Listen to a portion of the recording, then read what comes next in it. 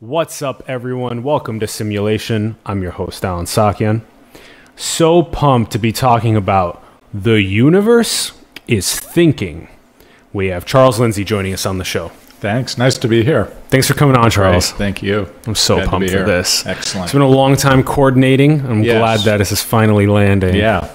Spur of the moment. Perfect. Yeah, perfect. I agree. For those who don't know Charles's background, Charles Lindsay was the first artist in residence at SETI Institute, the Search for Extraterrestrial Intelligence, and is now the director of SETI's Artist in Residency program, where he pairs extraordinary artists with leading astroscientists. He's also the author of Recipes for the Mind, his 8th book of photographs, where his word clouds merge with image artifacts of art, tech, consumption, NDEs, wildlife, psychedelics, time travel, failure, courage, and AI. You can find his main link in the bio below, charleslindsay.com, as well as his Instagram link and the link for the Recipes for the Mind book. All right. Charles, we must start things off with one of our favorite questions that we love asking our guests. Are we really all one? I'm going to say yes, we are. I don't think there's any other answer to that. And if we're not, we're in trouble. Well, we are in a bit of trouble, aren't we? So, yeah, I think we probably are one. And what gives you the insight into that? Observation. Simple observation. I don't see how it can be any other way. Yeah, I think the breaks come when we lose that connection or the awareness of that connection. Yeah. So, but we're going to talk about whether the universe is thinking us into being or not. That's coming. Yes. Okay, so then, what is the point then of this creation, of this reality that we're immersed in? I don't think there is a point. I think it's just an expression of the universe thinking. I think we're just one of an infinite number of expressions. We being life on Earth, not just us humans, or us humans in California or whatever. Could it be a process of coming more alive? The universe, the creation becoming more and more alive through all of these? Yeah, in some way of speaking, I suppose it is. It's listen. One of the reasons that I'm an artist, or I call myself an artist, is it's this existential umbrella under which almost anything's possible. It's sort of the self-identification moniker that allows a lot of synthesis. It's what allows me to move in between hard sciences and any kind of expression in art, and go from poetry and back to being a researcher in a rainforest or in the Arctic. So, I mean, these questions are central to what I'm doing, and I'm looking at them from different angles and different approaches, and I've seemed to have found a way, particularly at the SETI Institute, to do that, to have the freedom and the access and the ability to think about these questions. Yeah.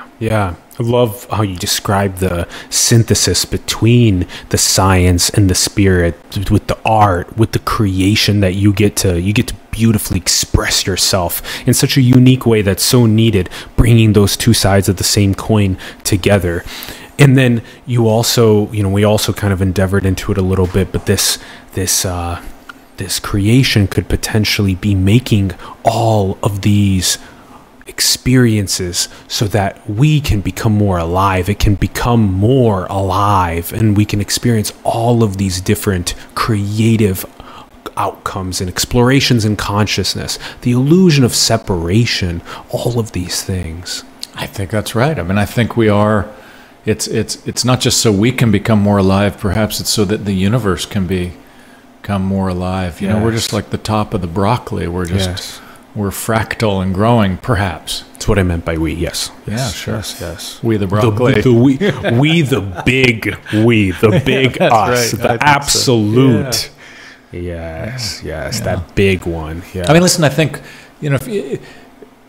across the board at the SETI Institute, these scientists they're asking the hard questions. They're pushing the membrane between what is known and what isn't known. What a perfect place to have artists involved. Yes. Among other things, I think the artists are, they're symbolizing that push into the unknown.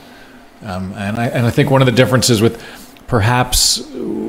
art and science, and again, I'm not interested in a in a situation where there's a siloing. I'm interested in a de-siloing, where these things merge and mix. But I think that the art is often asking questions or posing questions, where science is seeking answers.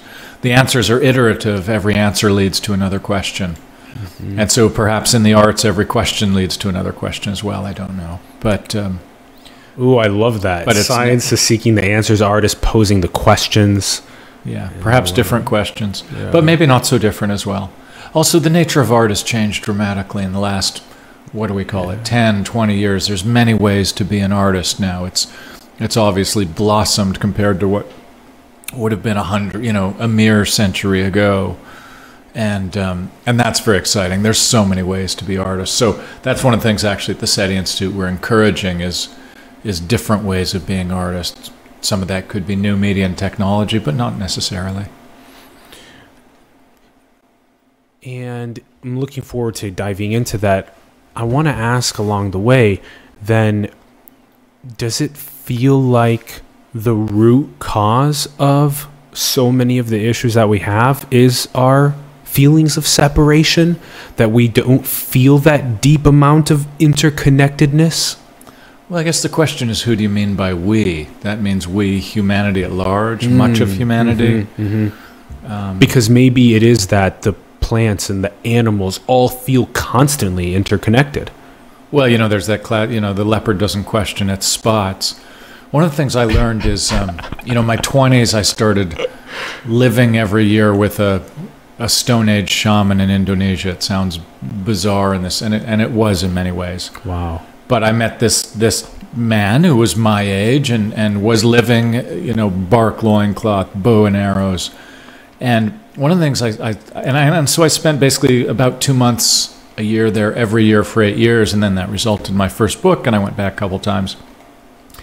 And but one of the things that the animists seemed to figure out everywhere that animism arose, which is everywhere you had early humans, was they seemed to be imbalanced with nature in general. Yes. It seemed to be figured out. In the group I was with, they are not separate. Anthropologists called them the most taboo-ridden society ever known.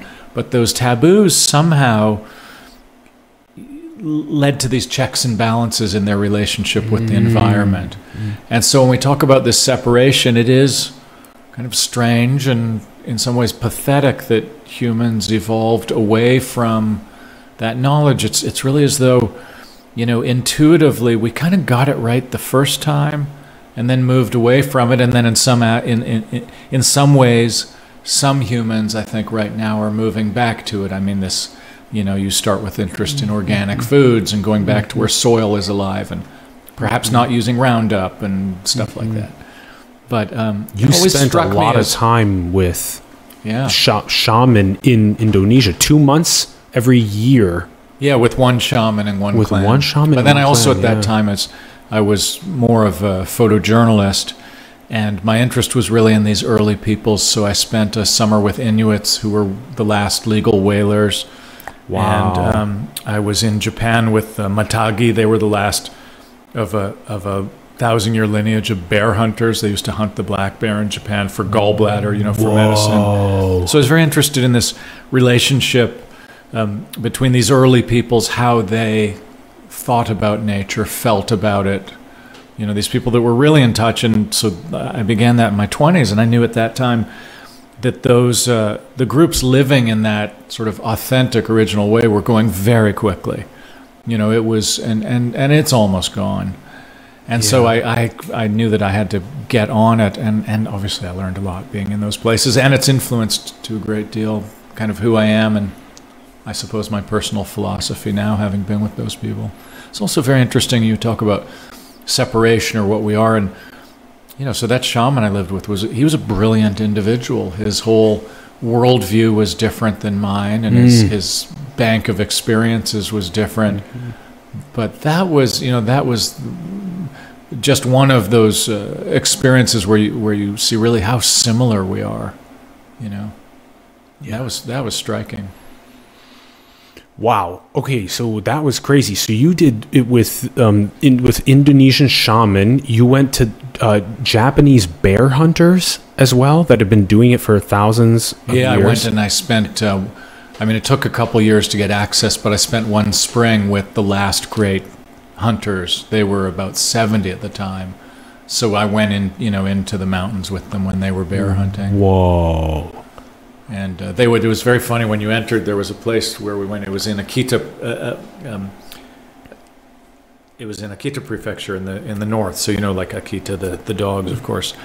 And so the place for the mountains where they went bear hunting, there was a river, and all the men would come down. And it's thought that the main goddess of the mountains was an angry woman, and she was jealous, and so she wouldn't let women into the mountains, only men. So these hunters would go down to the river in their traditional gear before going on the hunt with spears and this kind of hunting. And they would all flash the goddess. They would all show their wanger across the river to the goddess. What? Just to show that they weren't women, because they thought if she knew that there were women coming into the mountains, she would be malicious. But she liked men, so they thought that, anyway. So that was quite wow, what a ritual. There's so many crazy, interesting indigenous rituals like that. Endless. You gave also the Inuit example of the last whale hunting. Yeah, they were harpooning beluga whales, which is, awful to witness. And they were not living in a the real traditional Inuits had been gone a century by the time I was there. In Indonesia, I found very remote people that were living the way people lived 10,000 years ago. And in Japan, it was somewhere in between. But there is a deep feeling of animism, like all is spirit from them. Yeah, the thing that animists believe that everything is animated, right? Everything has a spirit, from a rock to a tree to a human, and classic to that belief. And it's so interesting that belief, sprung up everywhere that humans did, is this idea that when your spirit becomes displaced from your physical body, that's when illness enters. And so the shamans are often in this role of pulling the spirit back to get the evil out. It repeats through so many of these cultures. Yeah. Well, there's a lot of levels to it. But I think, one of the things that's just been personally fascinating is in my lifetime to have gone from living in the Stone Age like that for real to then doing research at NASA Ames and all this hybrid activity. And you were in the Arctic. In the Arctic as a young geologist. As a young geologist as well. Yeah. So exactly. It's so interesting juxtaposing the living amongst indigenous tribe and then going and doing cutting edge science. Yeah. It's very interesting. And it totally gives us a better understanding of who you are and how you became who you are today, and why you care so much about these two sides of the same coin coming into light.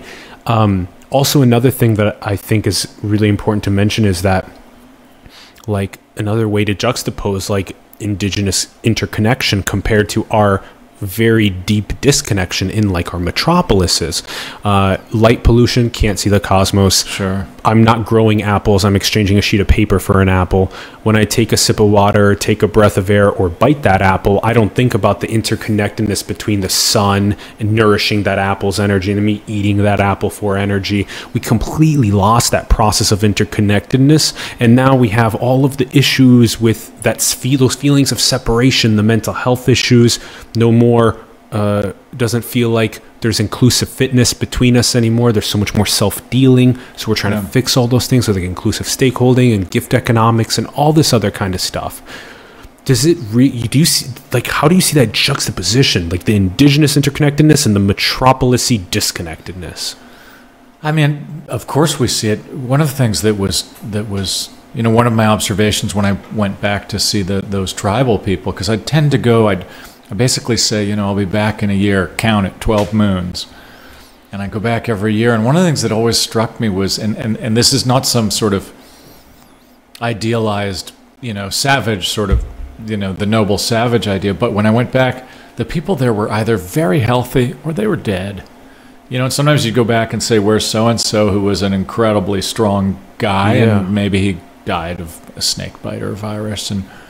but they had this health, and one of the things that's coming out more and more now is how our microbiome works. And of course, that was established. Our digestive tract was established something like 40,000 years ago, and then it's only in the last century, even less than a century, that our eating habits changed into all kinds of other things.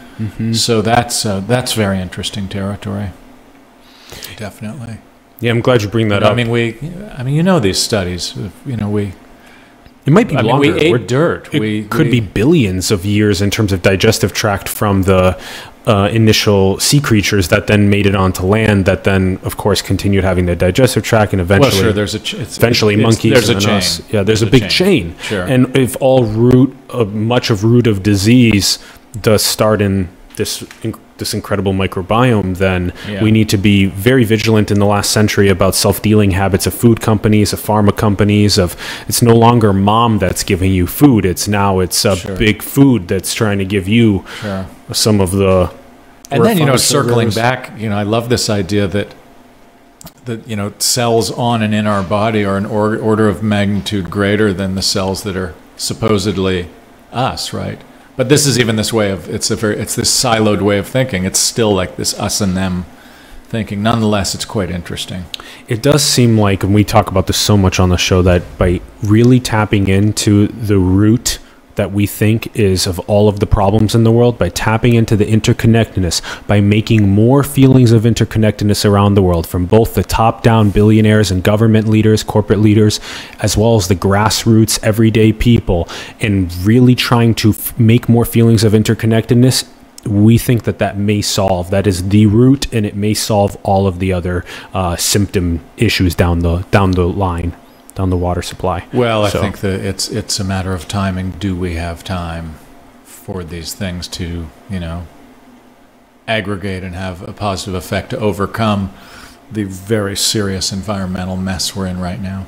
But I'm not sure that's what we're talking about tonight. Maybe we're talking about... It kind of is, though, about the universe thinking. It's, in a sense, is that this collective consciousness is starting to feel the acidification of the oceans, starting to feel the deforestation. I mean, phytoplankton contribute to 70% of the oxygenation on the planet. When we feel that, we feel in peril. We feel in danger. So then the first thing that we do is we're like, okay, alarmism, how do we make sure that we don't die and we can live a place for our children? So in a sense, it is this deep interconnectedness that is coming more alive because of this pressure cooker. Sure. Yeah. Well, I think the point you made casually, but I think is actually profound, is this idea that I think at this point we can say the majority of humanity, or we're close, live in urban centers where they don't see that starry sky that humans evolved with, and so therefore the questioning, the sense of wonder that goes with that simple observation. It's not so simple, actually. It's profound, but imagine that something like half of humanity doesn't experience that. Pretty strange. Yeah. On the other hand, electrical lighting is pretty magnificent as well. Yeah. So, but I don't think anybody's very few people are looking at lights going, how does that happen? And speaking of ego death, looking up at those stars. I mean, when you're looking at the entire Milky Way in a completely non-light polluted area, is a very fast way to have ego death happen. Sure. Deep feelings of interconnectedness. Have you had experiences of ego death? Yeah, of course. I mean, I spend a lot of time in nature, and sort of the more primary nature, the better. And whether it's through that or through psychedelics, absolutely. Yeah. I mean, it's actually it's I would say it's a fairly familiar state. And what comes up for you when you feel in nature, psychedelics, or however? What comes up for you? What is that feeling? Describe it to us. Well, it's feeling at one with rather than outside of the system, And so, I mean, ego suggests this separation, and so when the separation goes away, it doesn't have to be. I mean, ego death sounds very dramatic. It doesn't need to be dramatic at all. I mean, I've had a number of them, but I had two profound near-death experiences when I was 20, and that changed my life as well, because that was just a fundamental comprehension that this whole deal that is the me being alive can end at any time, fraction of a second. Yeah. And when you deeply comprehend that, I'd like to think, we live, differently. I mean, I never forgot it. Can you give us a little taste of the NDEs? When I was 20 it was my first year of university. It was in Canada, University of Western Ontario. And we were nearing final exams, and I had just, through a program, it was University of Western Ontario in London, great school. And there was a program to put young would-be geologists in the field. So I decided I wanted to be an exploration geologist because I imagined when I was 18 and 19 what career would take me to the ends of the world and into nature and pay me to do it. So I also liked the time spans that were approached in geology. I found geology aesthetically really interesting, philosophically very interesting. And so it was the end of that first year, and all of a sudden I developed a really high fever, and my lymph nodes all went rock hard, and I was diagnosed as having Hodgkin's disease. And so I had just gotten this job in the Arctic, which was supposed to start 2 weeks later, right at the end of that semester, a summer job, which also would pay for my way through university. And so I went in, and there was the first series of biopsies, and the doctor said, "Don't worry about it. We have the best radiation treatment in the world." And at the time, really from when I was 16, I picked up a sort of a tattered book in a used bookstore. It's called Silva Mind Control Method. And it was a kind of meditation that was developed by a man called Jose Silva. I picked it up in the 70s as a teenager. It was from the 60s. And I taught myself how to lucid dream out of that book. Yeah. And that Silva Mind Control, I don't know if you ever had, it's become something else now, I don't know. But you practice dream control, and it's a kind of meditation that's highly visual. So in that way, it was somewhat opposite of transcendental meditation. It wasn't geared to go to a null point and a kind of an absolute quiet, but rather it was highly visual. It was almost like, I did that and was very good at it very quickly. And when computer graphics came along, I felt like I'd already been there because I'd done so much of this visualization through lucid dreaming. Anyway, I decided, I had this high fever, and the doctors are saying it's, going to be fine. And I sort of said, no, bullshit. I'm not being sick.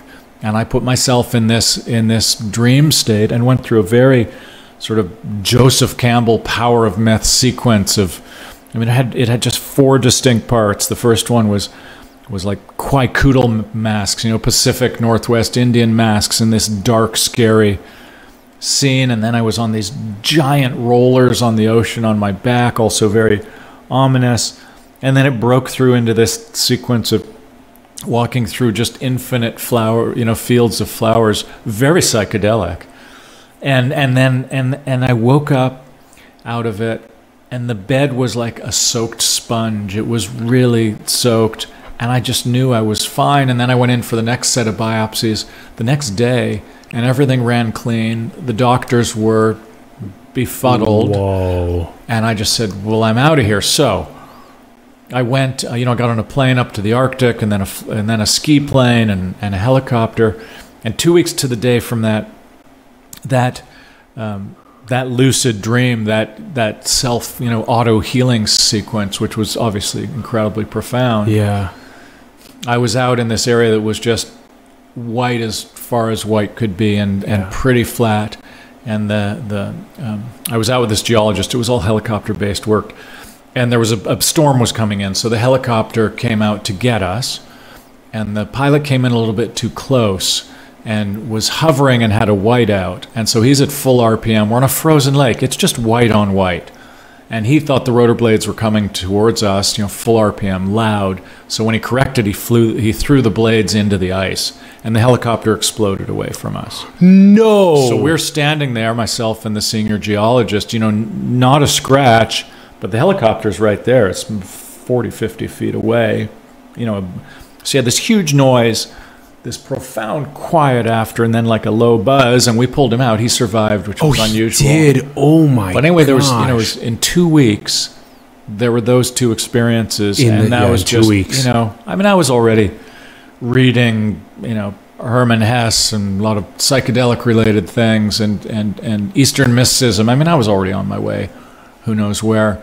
But that stuff was really a kicker. I mean, that was just like, there's just no time to wait. You got to go. Yeah. And so, I mean, it's, there's been lots of experiences and close calls since then, but that was just kabam, Whoa. Thank you for sharing. Yeah. Whoa. And I love how you said there's no time to wait. You get 2.5 billion seconds or heartbeats in an 82 approximately year lifetime. So what are you blueprinted for? Yeah. What is your unique gift to bring to the world? Identify that and then parse your world to find other people and strategies to help bring that gift forth. And so let's ask, what are you blueprinted for? What is your unique gift? To follow what you said, I mean, I think it's, when I think of that sort of push, that energy to go out, I don't think of it as something manic, but I do think of it as something sort of consistent. I don't think I have one blueprint. Some people clearly do. Prodigy musicians, what are the parts prodigy mathematicians to the blueprint? Yeah. Okay. So these are like singular. I'm an explorer. I mean, I'm just a curious, little hunk of silly putty. I'm very curious. Curious hunk of silly putty. But I've also been able to occupy. The geology. There is with the beauty of hindsight, there is some consistency. The geology allowed me to explore and make a living and put my way through school. And then the photographs of wildlife I made as a young geologist of, grizzly bears and polar bears and muskox and that type of thing, because we're in these areas that humans weren't. And, any knucklehead with a camera and Kodachrome in it could take some good pictures. And I ended up selling some of those photographs. And then right after university, I took off for Southeast Asia. I worked another summer. I could save about $10,000 a summer. Worked 7 days a week for 4 months. And so I had $10,000 and I just went to Southeast Asia until the money ran out, which was a year and a half. Mm-hmm. And so I went and I photographed, with the idea of how would one become a photographer. My ideas about photography then were very much influenced by National Geographic and that genre of imaging, which I did in some ways. And then over time, I grew, my approaches to photography, my thinking about imaging grew, but the camera was this tool that basically allowed me to get micro educations in many areas. And so, after a couple of years, at which point I based in Tokyo, and mainly I was working in Southeast Asia, because I just liked the weirdest places in the world. And I always thought of that work as time travel, being able to go into the Stone Age in Indonesia or in India or Nepal at that time. You could go places that were like medieval Europe. And so I was very intrigued with that. And I was also interested in trying to photograph things that people hadn't photographed, which was still influenced by the early explorer mentality. I mean, I think now what's happened, and now I'm jumping way ahead, is that, so much the geographic Earth has been covered by photographers. Mm-hmm. Now it's being covered by drones and satellites and all kinds of things. So then at that point, if you're an explorer and if you're making, if you're using imaging techniques, call it photography, to explore, then what do you do? And that's how I ended up doing my carbon cameraless work and the processing and recipes for the mind. Well, anyway, that's a lot of information up front. Let's also then pull up some of this as you're explaining it. Okay, so we have here, you were just mentioning the carbon work. Sure. Yes. Okay, so this is all available on charleslindsay.com. You guys can find it there. But yeah, explain to us what is this? Well, carbon is a cameraless process that I discovered, and the negatives I'm making are very much, they are a hybrid between a kind of drawing and photography. So the image qualities are highly photographic, but the source image is not made with light-sensitive film. It's really a kind of microscopic drawing that I figured out to do with an emulsion that I developed. It's carbon-based. It's very much like an ink, and then I did some mucking with the chemistry.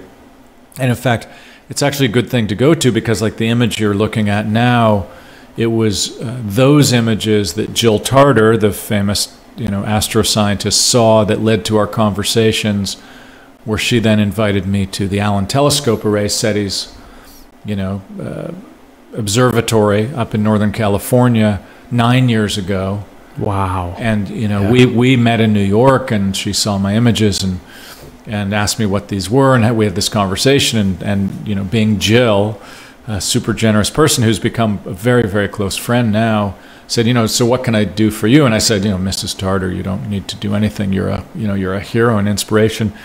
And she said, come on, you can do better. I said, I'd like to go to the observatory. So I showed up at the observatory, and I brought some really good, California red wine. And all of a sudden I'm walking around in the array at night under the stars with Jill Tarter having conversations about, the nature of life and the meaning of life and all that good stuff. And then basically that led to me becoming the beta test for, the first artist in residence at SETI to see what, so would cool. an artist do. Yeah, it was incredible. What a cool story, though. Incredibly also fortunate. that she saw this, invited you up. And Jill's, if you think about it, and any of the SETI scientists that are really thinking about or looking for the signatures of technologically advanced life elsewhere, which could be radio astronomy or optical astronomy, looking for rapid burst laser or something like this. It's also this exercise of being open to what you don't know. I mean, there is a question inherent in the SETI search, I think, is that, this would be my language for that, but it'd be if ET was hovering in front of us, would we even recognize it, she, him? Would we even, if it was hovering right in front of us, would we even know? Or would we just think it's, cotton candy? Well, we wouldn't, So I think Jill was interested in the images because they were images of things that she didn't know. It's also very much in a language of scientific imagery. It could be electron microscopy. Yes. And I think some people sometimes, which is its own interesting question, could dismiss things that they see as just scientific imaging. You tend not to see microscopic, microphotography on the walls of art museums. Why not? Is it considered because there isn't a level of interpretation? Is that level of interpretation what takes something from being documentary to art? I mean, I think it is one thing. It can be. Yeah. When I first got a little microscope, I just remember obsessively looking at everything under it. Of course. Yeah. And just why can't that in itself be art that's up on the gallery walls when people have their awareness, consciousness expanded to what something looks like at that small of a level? Sure. Then they get how things work sometimes. Well, I think, listen, I'm at this stage in life now where I just don't care very much if something's called art or isn't, or is in a museum or it could be a squashed beer that's all visually stimulating. I'm not so interested in the labels or the systems built around these things. I'm much more interested, as we've been talking about, in a de-siloing on all levels. I love that, in the de-siloing on all levels. Yeah, exactly. That's a great way to put it. Yeah. And science has gone, Western science has gone in this direction for obvious reasons, not for bad reasons, of super specializing, and it's not difficult to understand why, because for research purposes and so forth, it makes sense. But that's, there's a kind of person whose personality and intellect lends itself to being super specialized. Mine is not that. You gave that example at the very beginning when you said on the blueprint answer, you said some people are blueprinted just for that specialized one thing. Yeah. And other people are blueprinted to do very polymathic synthesis style work. Right. And That's maybe the blueprint's more malleable. Yeah. Or more modular, perhaps. Yeah. Something like that. I like how you gave us the origin story of the first artist in residency program. So that was 2010 then.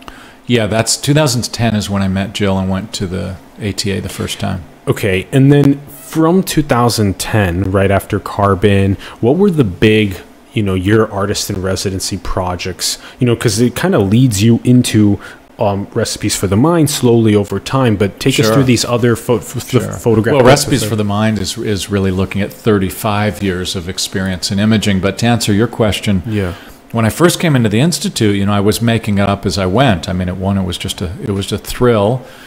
And at first, I was intrigued by the access I got to NASA Ames through the SETI Institute. So I ended up doing 3 projects there. One was, and all of these took permissions, and my great friend Glenn Bugos, who was the historian at NASA Ames, was instrumental in developing access. But I did a sound work in the world's largest wind tunnel, the 80 by 120, and I really treated it as an acoustic space. And in that one, I was amplifying sounds I'd recorded in one of the great rainforests in the world in Costa Rica, and then playing them back through amplifiers in this space, just really thinking about context and sound. So playing sounds from one of the most biodiverse places on Earth in one of the least biodiverse places. So it was a kind of experiment. It also became a kind of performative. I shot video of myself working in there, and that was fun. There was, as with a lot of my work, there was also some dry humor around it. And then I got permission to put several artworks in the fluid mechanics tanks at NASA Ames. And so those were the analog tanks where the early space shuttle models were tested. And so that was very interesting because that was really, imaging, observing to image the motion of fluids around artworks, which I thought metaphorically was pretty curious because we think about, how do ideas flow around artworks? So I was playing with that. And then I did a sound work, which was called The Sound of a Quantum Computer Thinking, which was, I got permission, did audio recordings of the D-Wave 2 at NASA Ames, which is really the sound of extremely high-end air conditioning. But there's a beat to it. And I measured the beat. It was 99 beats per minute. And it was really interesting. The engineers, when I asked them about that, they said, oh, yeah, that's the sound of the monkey running around inside. Yeah. It's actually a helium pump because the processor has to be maintained at near absolute zero. But so there's a 99 beat per minute thump and then all these other sort of textural sounds. So that was really interesting. And then, so I was working on those things. And then at the same time, I started just casually meeting scientists at the SETI Institute for lunch or coffee. I'd say, let's go and talk. And they were all very welcoming and all fascinating. And I really just had a great rapport with Dr. Lawrence Doyle. So Lawrence is a polymath. He was one of the first scientists working with the idea of exoplanets before even looking for them. Now, of course, we know there's exoplanets around probably every star close to it. Yeah. So he was early on that. But the science that Lawrence did, one we really hit it off because Lawrence, one of the hats he wears is as an information theorist. And he spent time with the Navajo famously one of the most complex human languages. They were the great, active in code breaking in the Second World War. So Lawrence was interested in their language, but then also their thinking about nature. So he expressed that to me, and of course that was very similar to my interests in Indonesia with the tribe I lived with. But then we were talking about, various aspects of the science he was investigating, and he wrote the algorithms that proved that humpback whale communications exhibit syntax, very strongly inferring the whales have language. And in fact, now he has excellent support from the Templeton Foundation. He's continuing that work, along with other work. He's also working on quantum astronomy, which challenges ideas about the speed of light. Really front-edge stuff. Also just about the nicest man you could ever meet. So we have these... That'd be a great person to interview. Yeah, he would be great. That's another one. And I'll tell you what, the first time I went, I had so lunch many with him. people like this. We went to an Indian restaurant. Yeah, I'm very fortunate that way. We went to an Indian restaurant in Mountain View, a buffet, and sat down. And we left 5 hours later. Basically, they kicked us out. And I do a lot of audio recording. I didn't have an audio recorder that day. I totally kicked myself. So one of the things that was it was thrilling for me and exciting for both of us is it was very much a two-way conversation. Yeah. There was, to have somebody like I'd say something Lawrence would say, I never thought of it that way. And that, that was like, wow. Yes, there's something going on here. The game of tennis is really important. It helps you get to novel exactly. Yeah. And so I never went, and I never go to lunch again with Lawrence without bringing an audio recorder. And I have a nice archive of those recordings. And I also kept some of the paper tablecloths because when Lawrence starts scribbling, that is like, that's classic. Mm-hmm. That's classic stuff. I should add that the archive for the SETI Artist in Residence program, what has now become a program we've had 15 artists go through, and we're about to name 3 more artists just a week from now. 15 have went through over 10 years. Yeah, 9. Well, years. I'd say 7 years because I was there the first couple. So about 2 or so per year.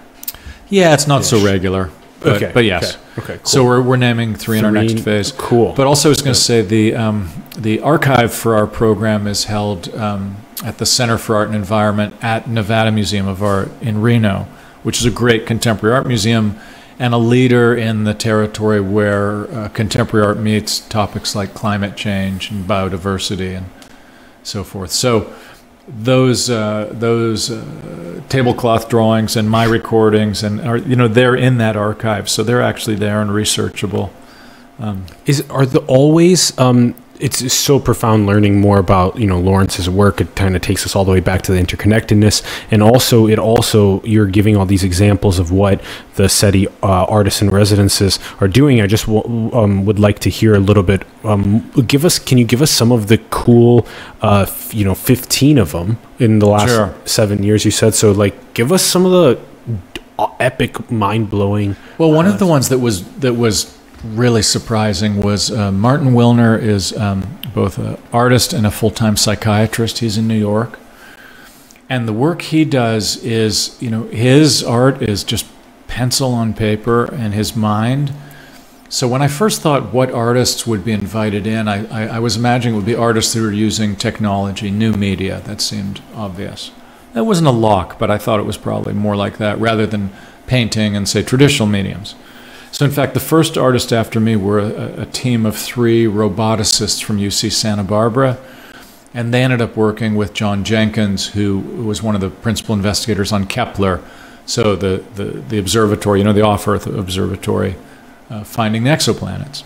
And they did a great work, which was a robotic work, called Somnium, where they sonified data observations of real exoplanets. So that was very successful. Mm-hmm. But then Martin was one of the next ones, and he came in, and what he does is he basically he interviewed 12 scientists 1 month each. And so what happens is in his work, and he's done this with everybody from movie stars and rock musicians to sort of normal people, but what he did is he worked with 12 scientists or 12 SETI Institute individuals, and he exchanged information with them every day of a calendar month. So they would fax or call or text or email what they were thinking about or a question they had or a photograph or a song, anything. And then he basically does these illustrated calendars of every day of the week. But he developed these really intimate relationships with 12 of our scientists. So his work was very unexpected in that way. I hate to sort of single out one over another because we've had a lot of great works. More recently, in fact, the most recent artist we named is Zainab Al-Hashimi. So she is an Emirati woman from Dubai. Mm-hmm. And I saw her work at the Louvre Abu Dhabi 2 years ago when I was over there for a conference, and then happened through one of those beautiful moments of serendipity to be sitting next to her at one of these grand banquets, and we started speaking, and she was very interesting. And so after the various protocols and so on and so forth that happened for an artist who's proposed to become an artist, she ended up pairing off with Dr. Mark Showalter, who's one of the great living astroscientists of our time, who's named, I think, more planetary bodies than any other living scientist, more than Galileo. Mark's awesome. Whoa. So they're actually working together. Zainab's work has a strong interest in geometry. Mark's one of the world's experts on planetary rings, and they're working on a sculpture, a kinetic sculpture for Expo 2020 in Dubai next year. And that was, so that's wonderful. They're working on a big project that's going to get a lot of play and visibility. But I have to say, when I first introduced them, and this is one of the joys and privileges of the position I'm in, they hit it off so quickly. And they're from different worlds, and boy, they were just right out of the gate, they were exchanging ideas. So that was a real pleasure. And that's one of the things that happens is that artists are recommended in general through our advisory committee, which is a very strong group of people with interest in arts and science. And so the artists get proposed, and then they go through this series of considerations. But at that moment when they come in, and then it's this idea, well, this artist might work well with this scientist, let's see. And so they maybe go out for lunch or drinks or coffee or something and start to discuss. And so, it gives the artists get an opportunity to, if nothing else, just sit down with a leading astroscientist and have a conversation. And then, similarly, the scientists in general are not getting exposure to contemporary artists, so they get an opportunity to see, to see the world through an artist's eyes, in a sense. And so one is potential. It's exciting, but it's been playing out in really nice ways. And in many ways, we're just getting going. I mean, what we'd like to do, frankly, is to get the program endowed and carry on. Yeah. We have a very strong relationship with LucasArts at Montalvo, and they're one of our partners, and so they offer lodging and meals, but also a lot more because they're an established arts program. Stanford's Electronic Music Lab, CCRMA, is one of our partners. The Long Now Foundation, San Francisco, is one of our partners. Yeah. So this is this network that both our artists and scientists get access to. Yeah. So it's access to a world that frankly a lot of, these artists probably wouldn't have otherwise. Yeah. What they do with it is up to them. Yeah. Oh man, I love it. I love it. I love it. I just love it so much. Finding these really rock star artists from around the world, pairing them with rock star astroscientists, and just being able to storytell through all different types of mediums of art, just the profundity of what's actually going on. I love it.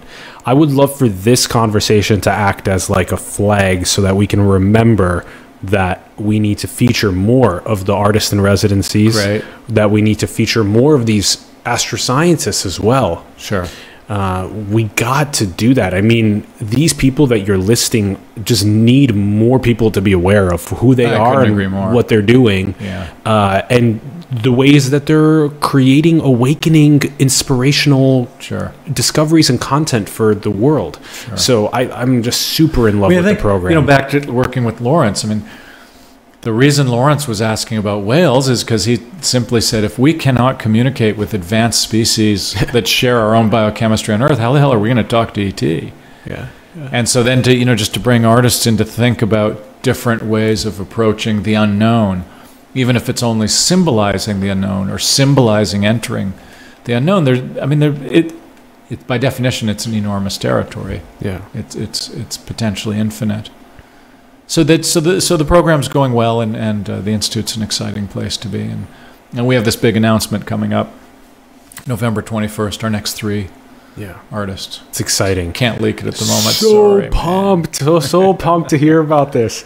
And then also just thinking about it more too is like, oh my goodness, how do we get more of, like you gave this example, this endowment of funding, right? How can you get like all of these multi-billion-dollar corporations or universities or governments from around the world? How do you just get the more than chump change little charitable donations that people are giving you? We need the same thing. We're in the same boat here at Simulation. Well, I mean, thanks for bringing up. And for the record, our operational budget target is $265,000 a year.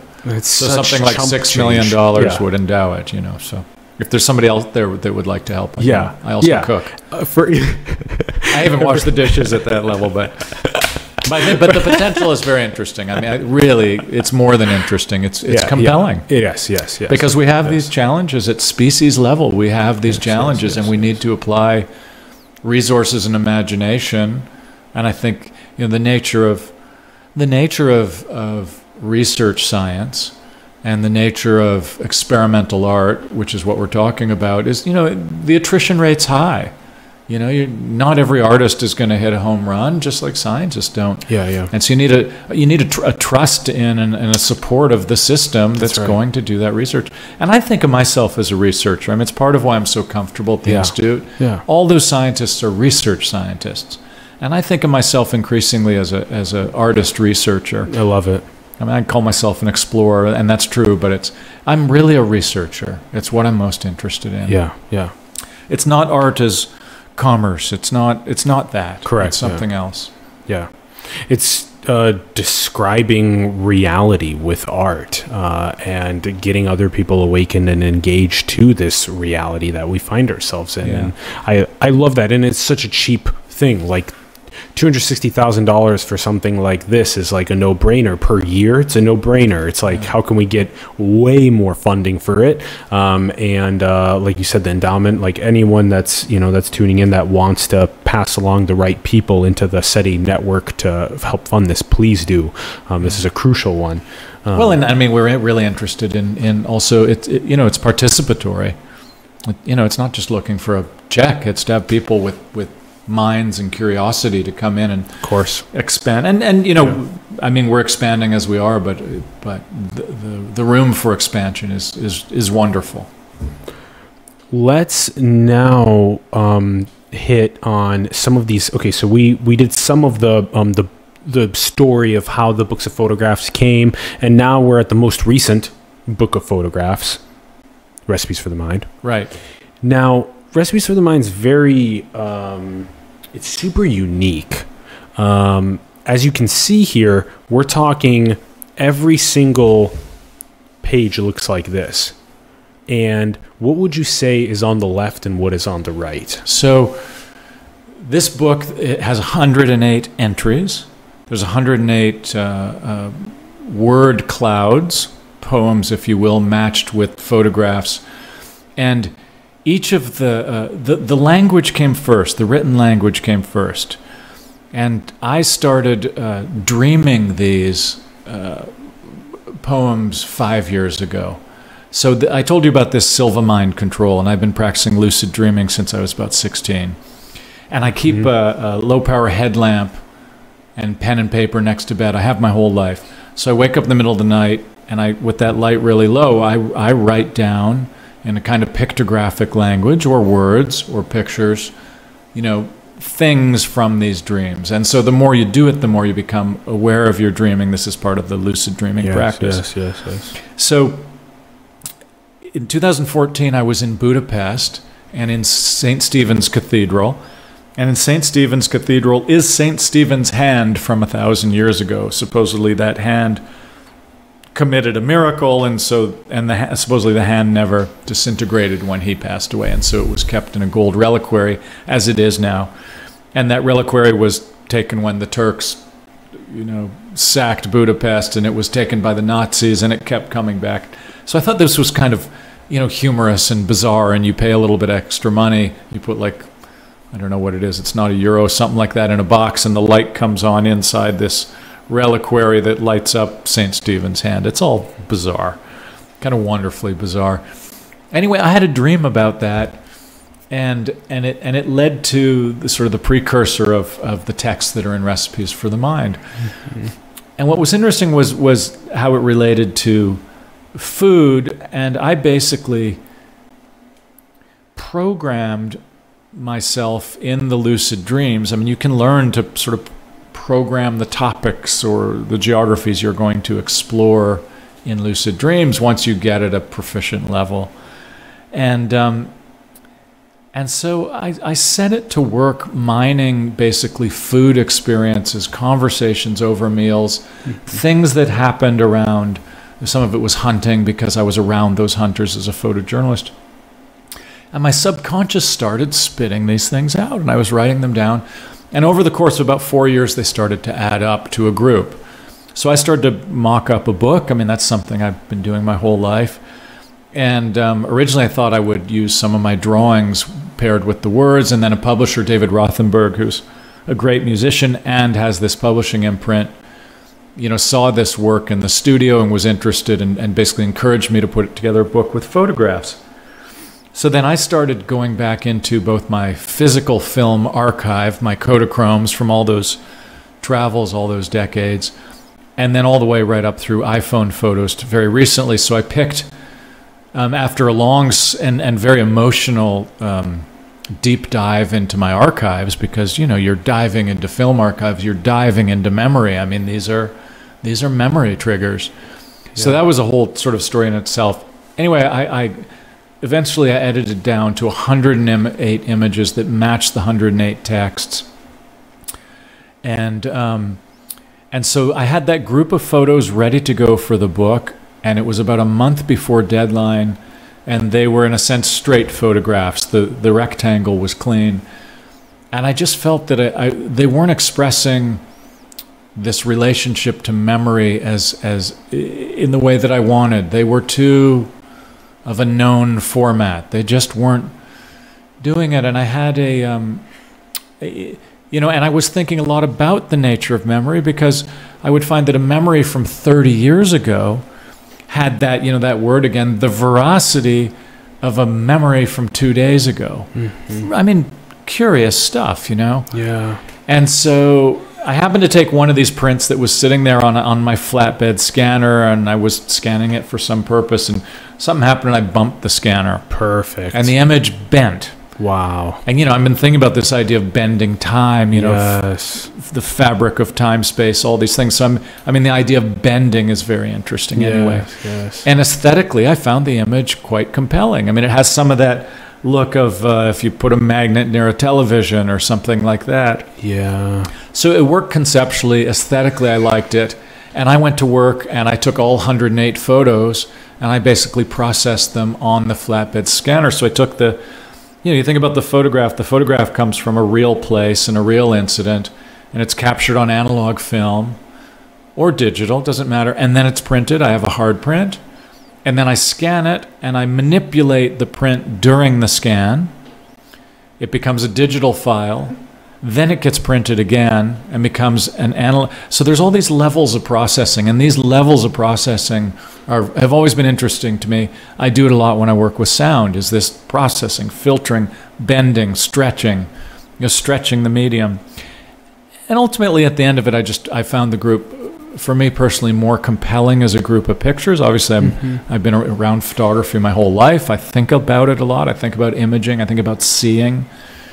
And so, there's that book. And my editor and buddy David Rothenberg loved it. He has an new arrangement with MIT Press. They're distributing. They really liked it. Excellent. We ran a Kickstarter campaign to fund it. We got 300% on that. Boom. And we went away. And so, we're like, thank you. Great. I love it. Yeah, really satisfying. And the book, poetry is a very raw medium. It's a very interesting thing to express oneself. I hadn't before. I've written lots. My books would have certainly forwards and afterwards. And so now, I have this raw content. So as I told you earlier, I'm developing a podcast, a Recipes for the Mind podcast around this. So there'll be 108 short episodes. And in it, I'll read the one of the word clouds, one of the poems, and I'll talk about the incidents and ideas behind it. Yeah, great. Short. Yes. Short clips. So that's coming very soon. I like that a lot. Yeah. So this is, it's my first book of poetry, and what an interesting way to express oneself. Exactly. Yeah. Whoa, what a cool story too about just hitting the photocopier and then having it just and playing with it. Yeah, and playing with it.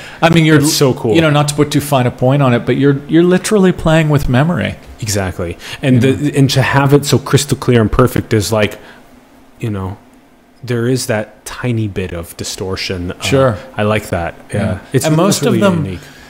One of the things I did with that, it was very much like improvisational music, in that when I took the print and then put it on the flatbed scanner, I usually got the processed image the first or second shot.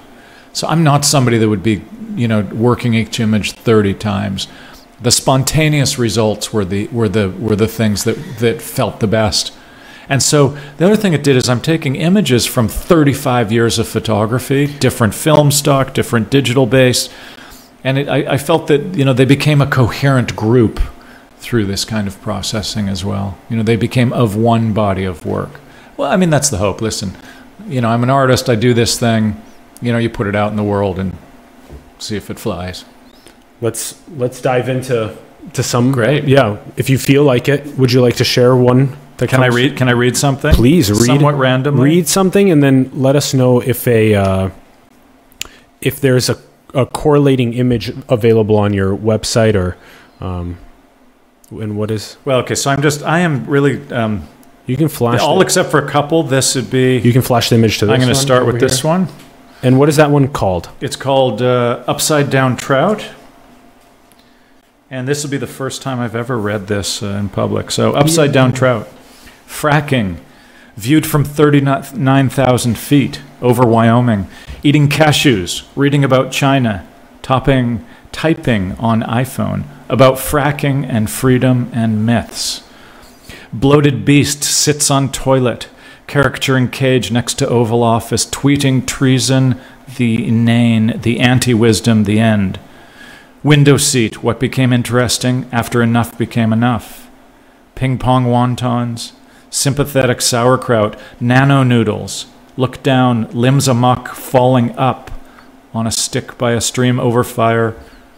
Head down, salt covered, upside down trout, democracy. Well, most of that is somewhat obvious. I mean, it's me looking out the window of an airplane. I fly a lot. yeah. Some of it's about a bloated beast in the White House.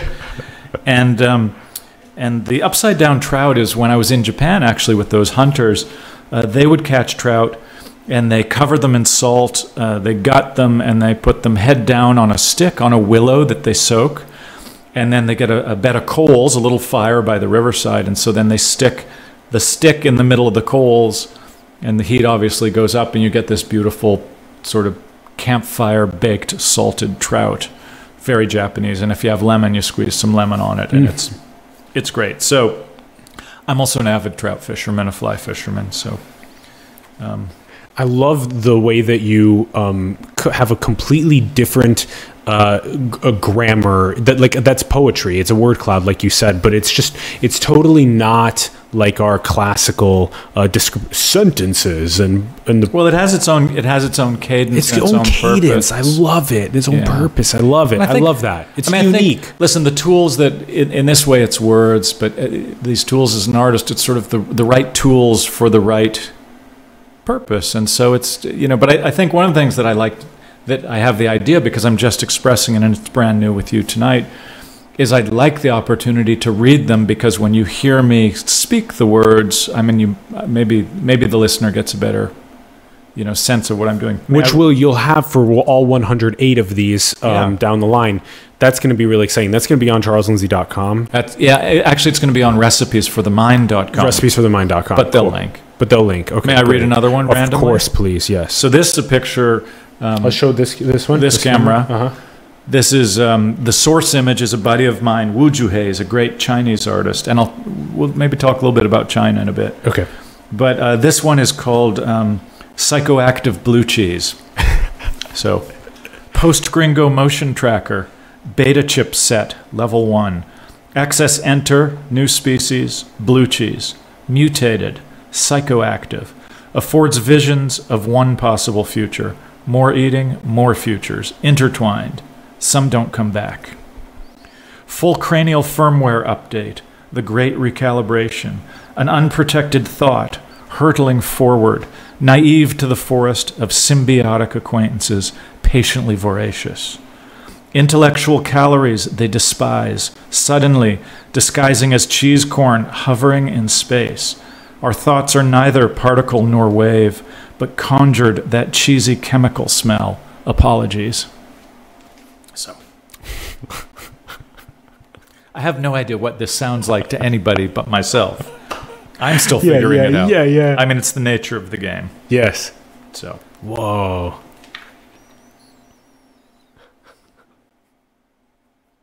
would you like more? Yes. Give us another one. Okay. This is great.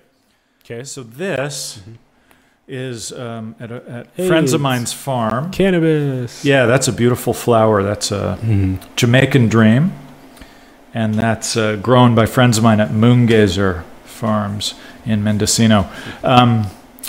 Taste Buds is the name of this work. Okay.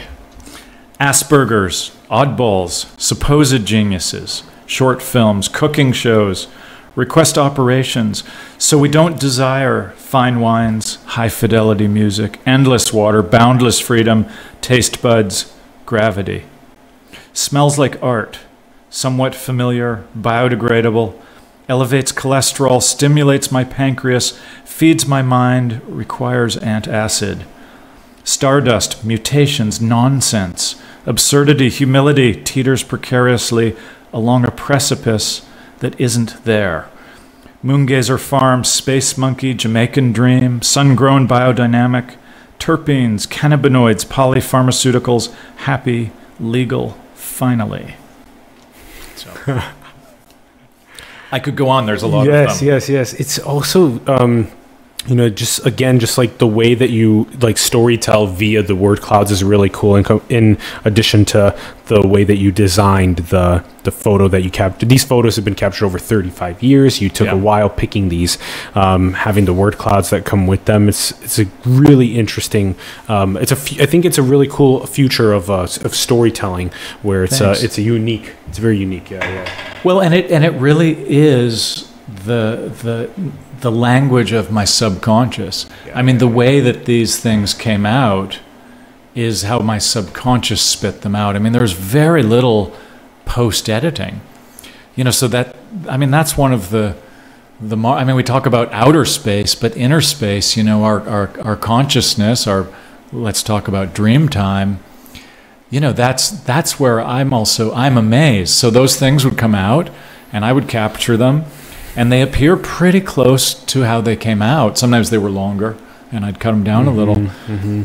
But so even me, it's sort of, it is sort of like somebody I don't know is speaking from somewhere in between my ears, if in fact that's where that voice is coming from. But so there is a true rawness to it.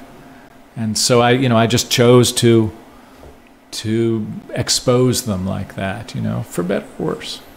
Yeah. It's also really interesting now seeing this as something that can contemplate so many of the things that we mentioned initially at the beginning of the episode. This list of things, art, tech, consumption, near-death experiences, wildlife, psychedelics, time travel, failure, courage, AI, and they're all in, like you said, trans-temporal spaces.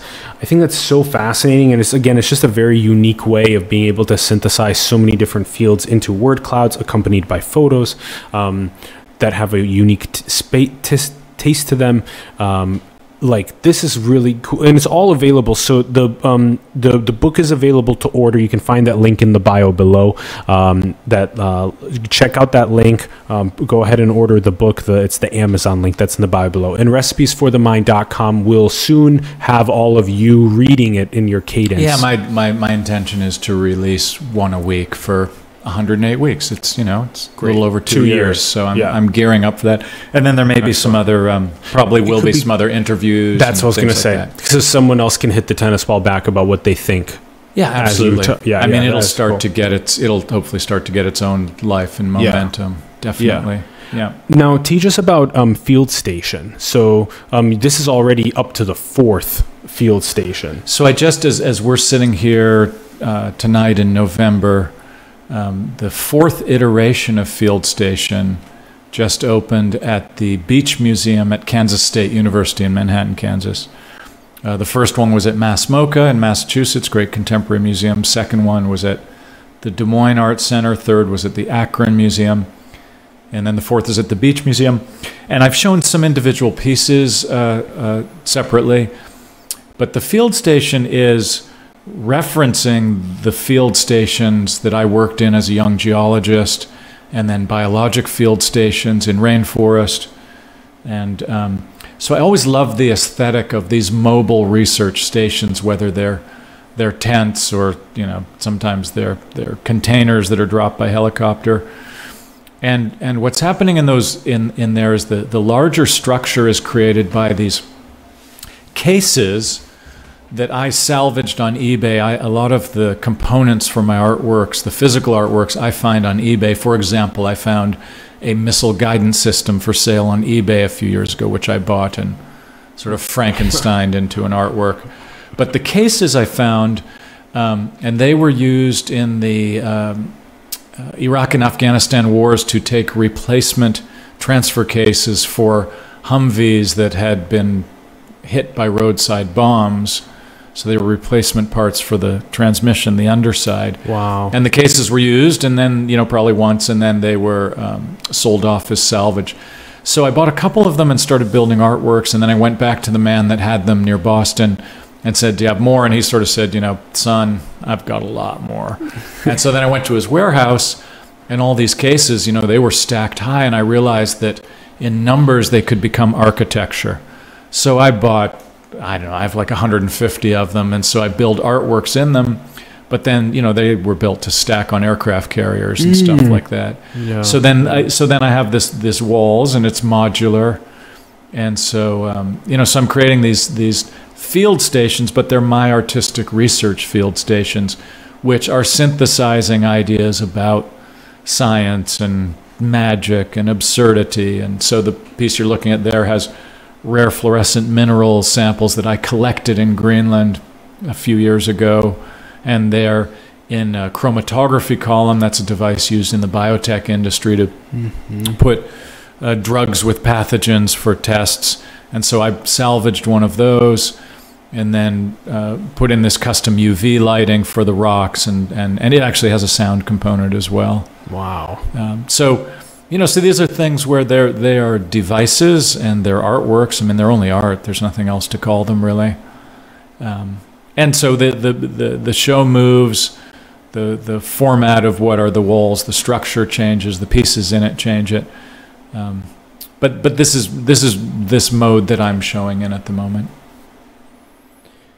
So unique. Again, just like this idea that these military grade units for transporting things can be repurposed by an artist that wants to synthesize complex, like inspirational, scientific, artistic content inside of them, and then tell a story that. And now, so one of the pieces, sort of like if you see the blue and red, one of those. This one? Yeah. So this field station, I have two pieces that, among other things, utilize real Tibetan antiques. So that is a 15th century painted panel from a monastery in Tibet, which I acquired from a Slovakian climber. And then one of the other ones has a 19th century bronze. So I'm a great fan of, and collect a little bit, ancient art, and I love the Tibetan art, and I also love the symbolism of the deities in it. And in this instance, that painted panel is in with a group of 7 gold-leafed horseshoe crabs, and underneath there's a programmed LED lighting which mimics the crab's signaling. And the lighting is programmed so that you have something like a visual song. It's thinking about synesthesia. So you're seeing music. So what happens is it's coded so that we have an initial pulse, a beat, then a melody is created, and then it complicates and then develops in the way that a short song develops. And it's randomized, so it's different every time. It runs somewhere between 30 and 2 minutes. And there's a couple friends of mine that help with the coding. I'm not a coder. But when you look at this thing, you can feel that perhaps these crabs are communicating. But the Tibetan panel is a bit of a non sequitur in that device. So these are devices.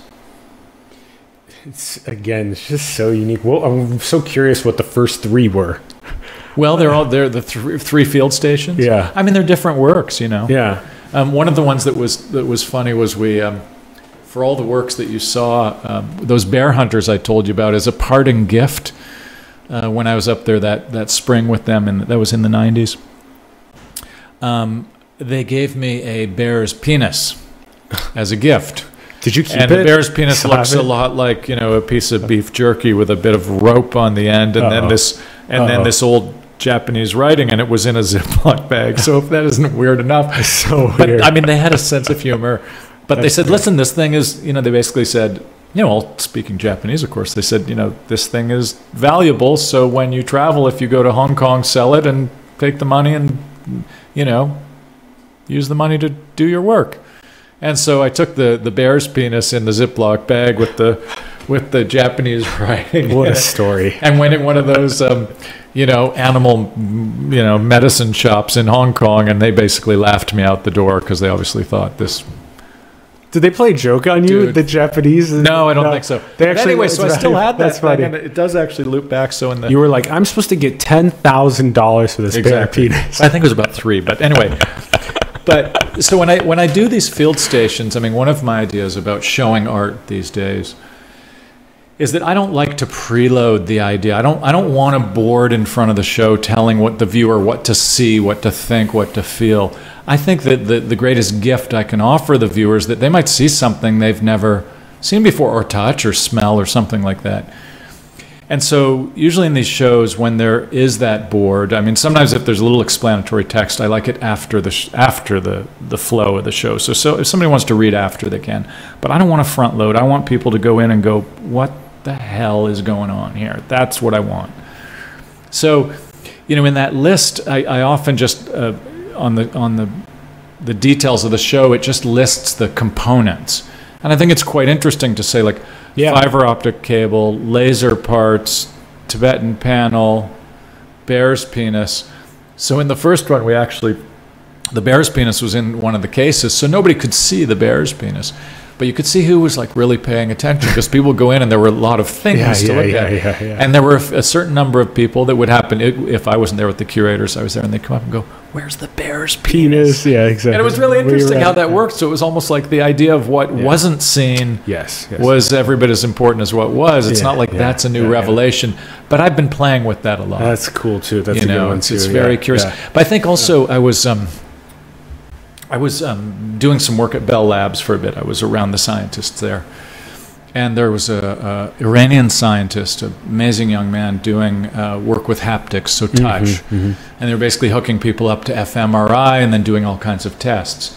And the way it related is I had mentioned to him, I actually mentioned to one of the other scientists who then introduced me, that I really want viewers touching my art. Yeah. And that whole museum idea of don't touch the art. Yes, I mean, if it's an important painting, you get why you shouldn't touch it. But my objects, I don't mind, and they're totally robust in general. And so I met this man, and I told him this, and he said, you absolutely want viewers touching your art. And he's sort of like, come here, check this out. And he showed me his research. And the difference between, a connection between any person, and it can be an inanimate object or another person, the difference between touching and not. Wow. Is profound. Yeah. You'll remember when you touch more. Yeah, when we touch, and you know how, depending on cultures, we touch when we speak to people and so on, but even like an object, it just, when you touch something, your cortex is going red. Yeah. And so, these ideas are playing into the field station. Very interesting. Some museums it's difficult because it hones your focus. Exactly. More. Exactly. Yeah. So these, so this is literally something that's come out of mine being, my experience in a laboratory and learning these things and then bringing them into these, as the field station ideas developed. This is a huge point, is when you're trying to awaken, inspire, communicate something, to have something that's physical and tangible as well, or olfactory, smell. I love that. Well, and it's very simple stuff, but sometimes, you walk into these spaces and it looks like a lab, but sometimes I've worked with pine sap that I'm gathering when I'm hiking in the Rockies and then have just simply heated. So you see a laboratory, but you smell a pine tree. And the thing I'm doing is I'm not pushing any idea. I don't want you or anybody else to think what I think or feel what I think. I just want you to have an experience. And so, this playing with the senses this way is very interesting to me. And ultimately, I'm doing it in a very lo-fi manner. And some of that's budget, some of that's immediacy. Sound's incredible, as we all know, but sound's an incredible medium to work with. And I think that was when the digital revolution sort of blossomed. Sound was something, because all of a sudden, you could do on the laptop what used to take, tape. And I mean, I'm not that old, but Yeah, still yeah. there was that break where all of a sudden, you know, in software, you could just do incredible things with mangling and processing and spatializing and filtering, all those things we can do with sound. And then I also, you know, I mean, I was audio recording early, but now, although I'm still an avid photographer with my iPhone, but I love the process of audio recording because, again, that's a process of focus. Yeah. I mean, you know that. Yeah. When you're recording, you're paying attention. Yeah. You know. Yeah.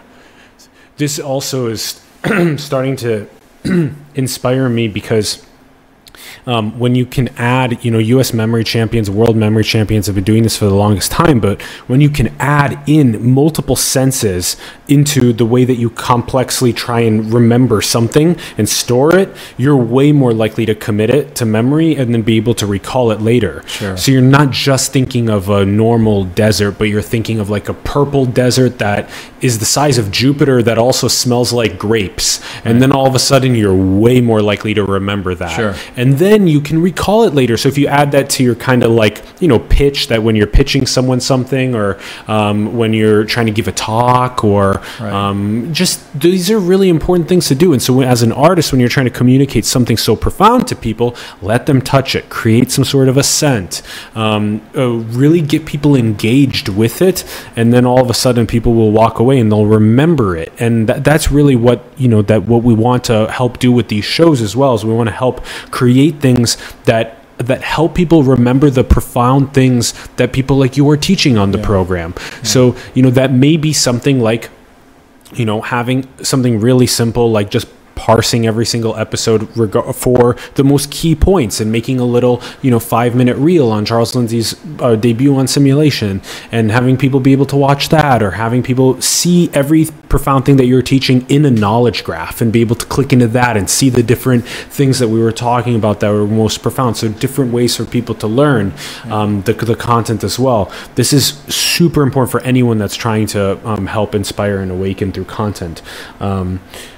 And okay, so now I feel like, boom, like we covered a solid amount of. Do you feel good about?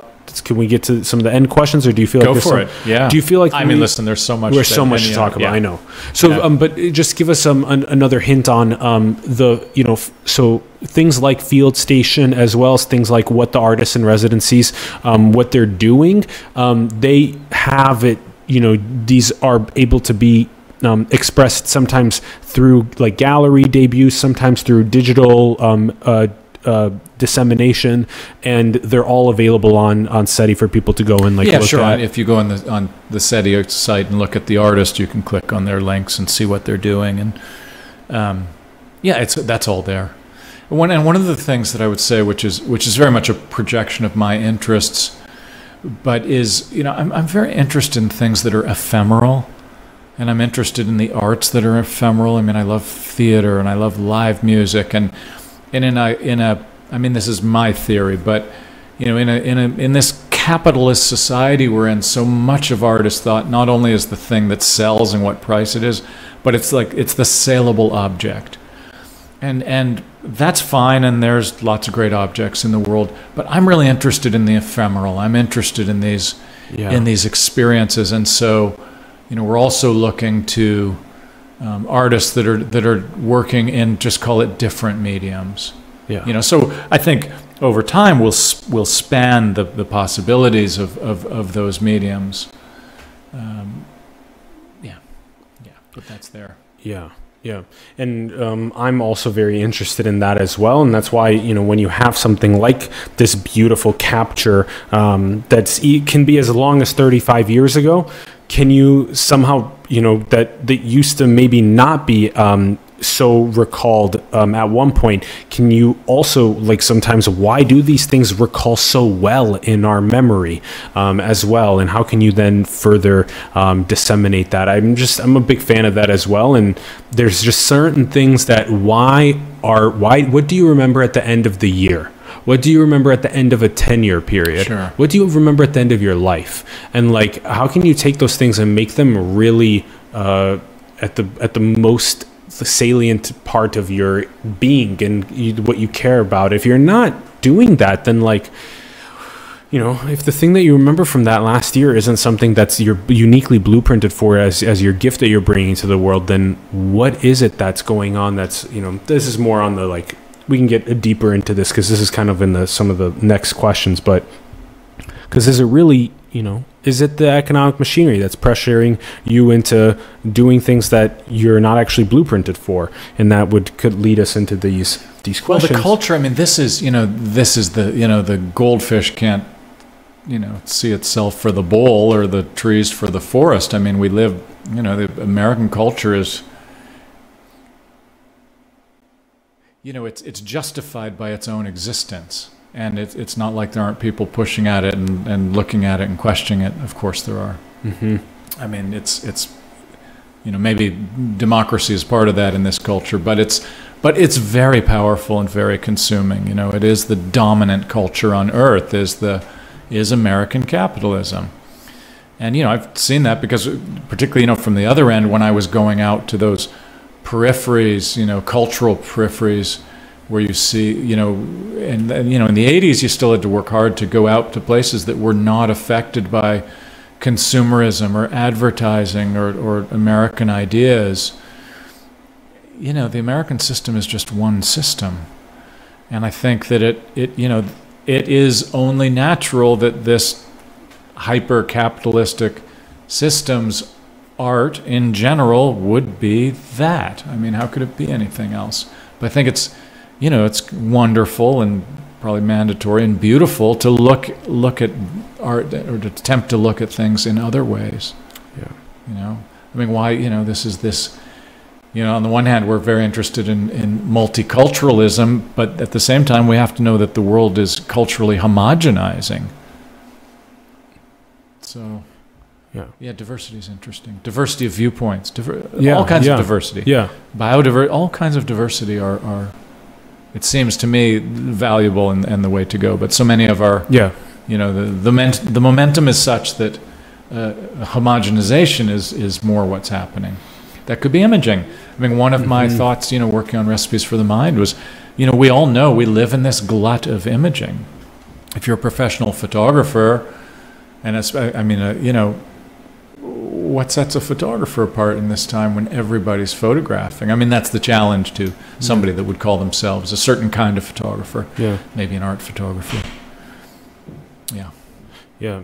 There's something so deeply that resonates with us about just seeing the world all as our beautiful collective project that we're working on. And at the same time, there's these different permutations of cultures that are their own little combinatorics of how they govern, how they have run an economy, how they what they do about spirituality and psychology, and how they advance technology and science. Like, these are just very, very different ways also of living and being, and all the way to indigenous people, and like we were talking about with animism at the very beginning as well, just completely different combinatorics of living versus metropolises. Do you feel like we have free will, or is this all determined? I don't know. That's such a rabbit hole. Yeah. I think, like most things, it's not binary. It's all the above. I think it's some combination. Like, if you're more aware of your own interconnectedness to all, plus your own unique blueprint, that you have more free will. And maybe if you're more just like, falling into the economic machinery and falling into the dopamine monkey era of getting the information to you, then maybe you're more determined. I just think it's like, I can only know it from myself. I can imagine perhaps in others, but it's just non-linear. I mean, I think there are times and situations where we're just the damn monkey, and maybe there's times when something else is going on. Yeah, I think it's a full spectrum. I don't think it's any one thing. Interesting. Yeah. Okay. I think there's glimpses of free will, but yeah. Okay. And maybe that's my microbiome. You gave the monkey on one side. What's the glimpse of the free will on the other side?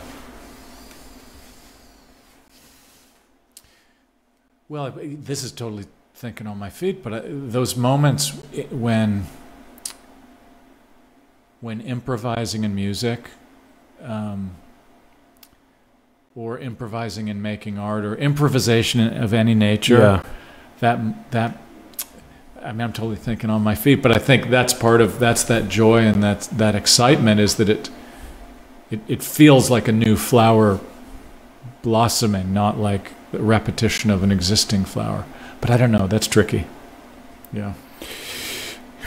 And then, do you think that there is a global ruling elite of humans? Yes. Global. Well, I suppose there is, but I don't think it's as organized as that language suggests. Who do you think they are? Well, they hide behind corporations, don't they? Yeah. A global ruling elite. Yeah, temporary. Mm-hmm. Very temporary. Yeah. The decentralization era, the psychedelics era, the interconnected era, all kicking that ruling elite power out of its stranglehold. Yeah. Yeah. Tough question. I mean, it's very conspiracy theory-ish, but I mean, they say like in Hong Kong, there's basically 6 families. 6 very wealthy families control the place, and that's one of the reasons things are boiling right now. But we're not going to go down politics. We don't need to do that. Yeah. That's some of the crazy stuff that you just described.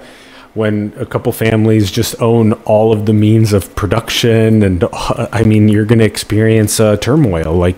You're not necessarily. If those rulers were benevolent rulers, if they practiced altruism. But why even that? Just distribute the fruits and let people express their unique blueprints in a more decentralized way. It doesn't have to be, oh, cool, we have 2,000 billionaires on the planet, and let's just make more of them altruistic. It's like, no, did you really have to stomp on people's throats along the way to get money?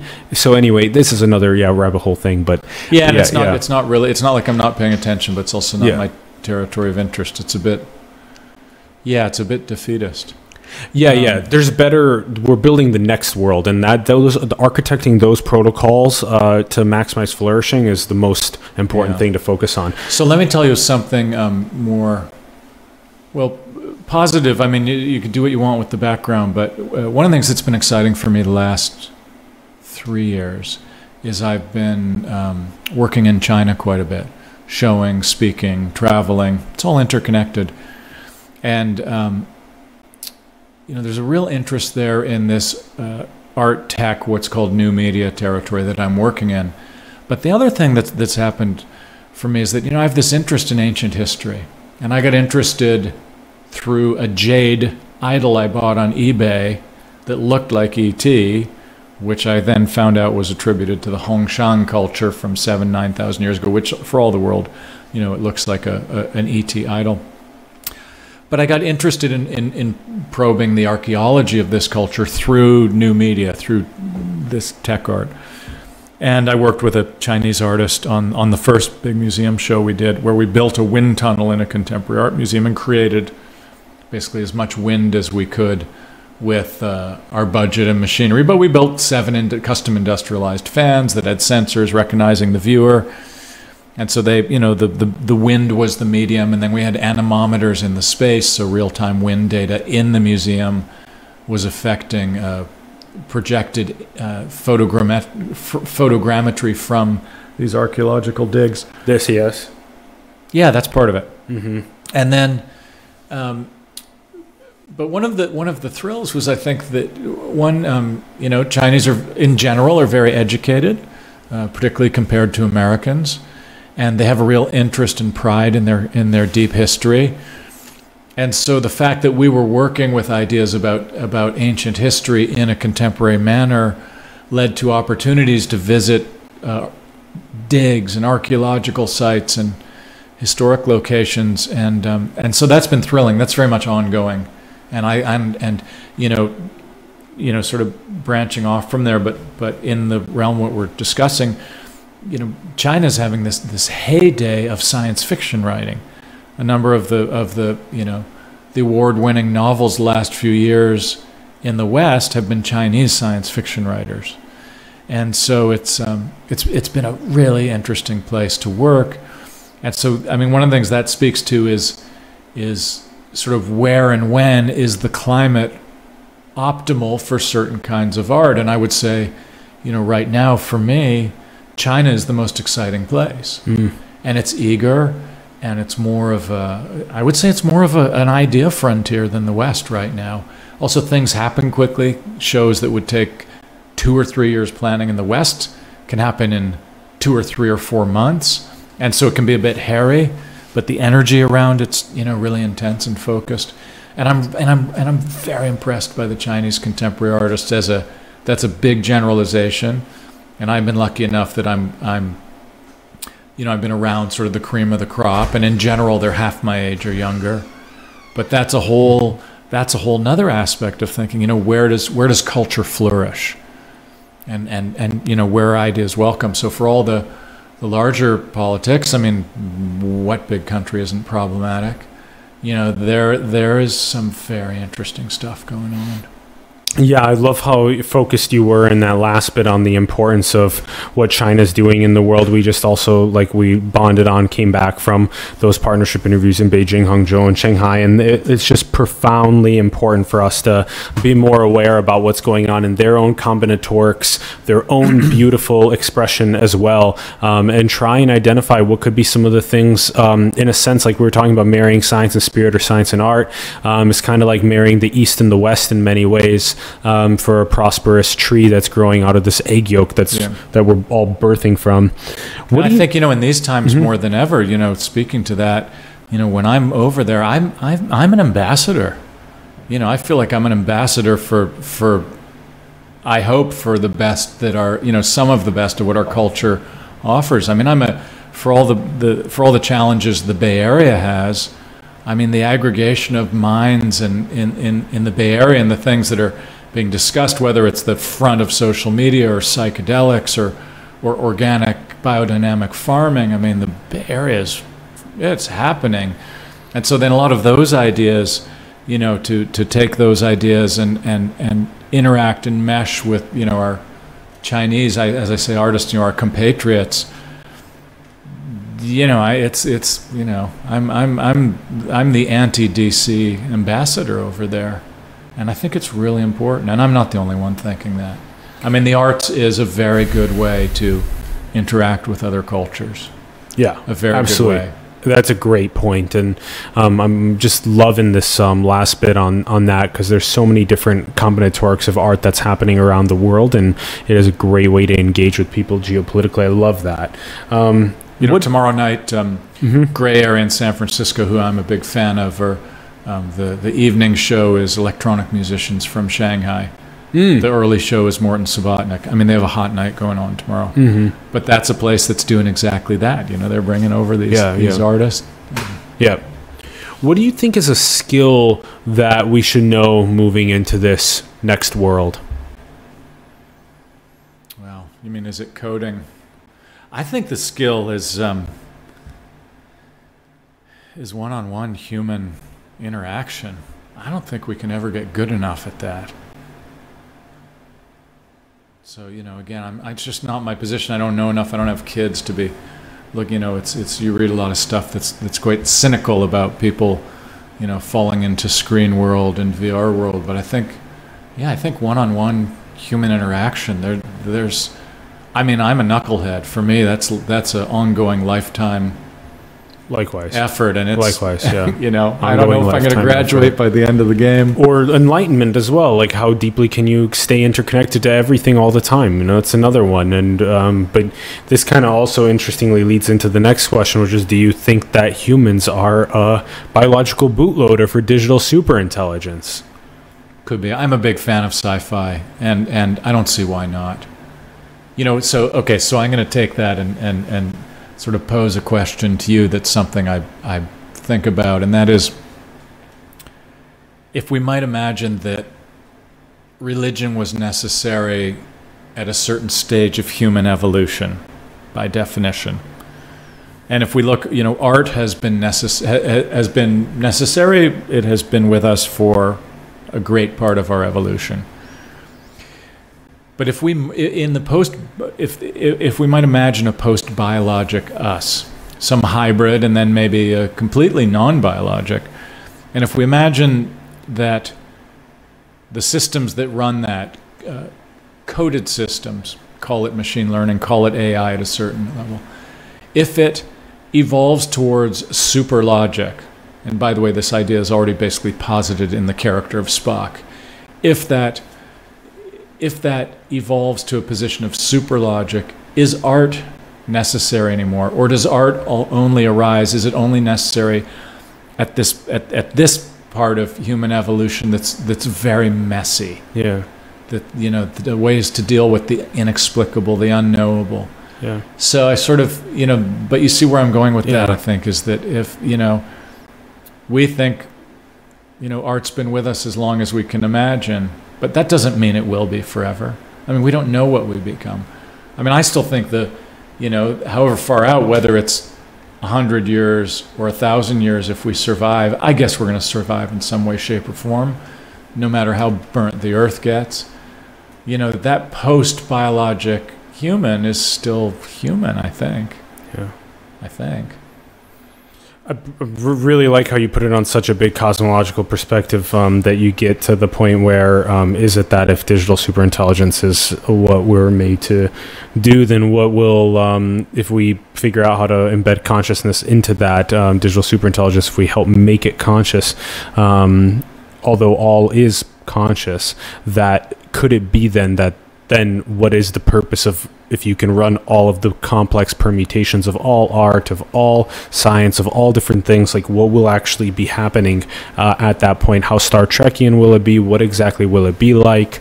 It's funny thinking that 2019, we're here having this conversation approaching 2020, and it's just so funny that that we even use these two digits, 2020, to describe this time after hundreds of thousands of years of human evolution, that we're still just using this. It's based on religion, and that, even in several hundred years, thinking about what to actually do with time, what people will do with time, this persistent illusion of time. More questions. Yeah, although there's one that Yes. that I think following that is, Lawrence Doyle, who I spoke about, one of my great friends and influences, thinks that consciousness exists in the universe and we evolve to a place where we intersect with it. So not that we, the biologic us, the sort of heliocentric us, that we evolved to a point to produce consciousness that perhaps if the universe is conscious, if the universe is thinking, then we evolve to a place to mesh, we become a node, and all of a sudden we're alive within that. But it's very hard for us not to be anthropocentric. Yeah. Yeah. It's very difficult. It is. Yeah. Yeah. The argument is that everything is already consciousness, and that is that deep interconnectedness. But then there's also this idea that we ourselves are evolving our consciousness to become more and more, to become more and more aware, to become more alive, to become more transformed, to grow more. And some spiritual leaders call these densities, that you move up in densities until then you make another cycle of creation, and that these are just all games of creation that are being played for. It's just such a beautiful, very abstract idea that I hope can get disseminated better and better and awaken people to what the possibilities are.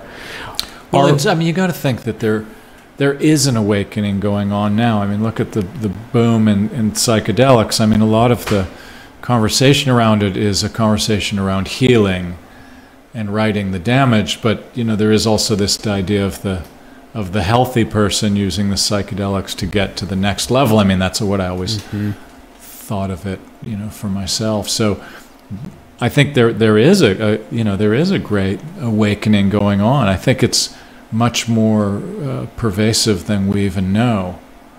But again, the clock's ticking. That existential clock is ticking. So it's whether Yeah. It's the big wisdom race. Are we going to be The able wisdom to race, yeah. awaken on time? Are we in a simulation? Sure.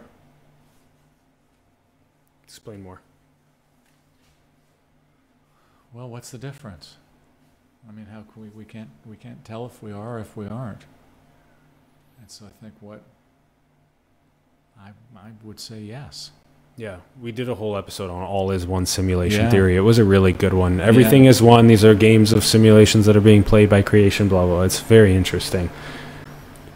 A simulation, the language in English, it suggests something that's like fake or not real, but that's not what's in... That's why the word dream is used also by Right. many in more indigenous, yeah.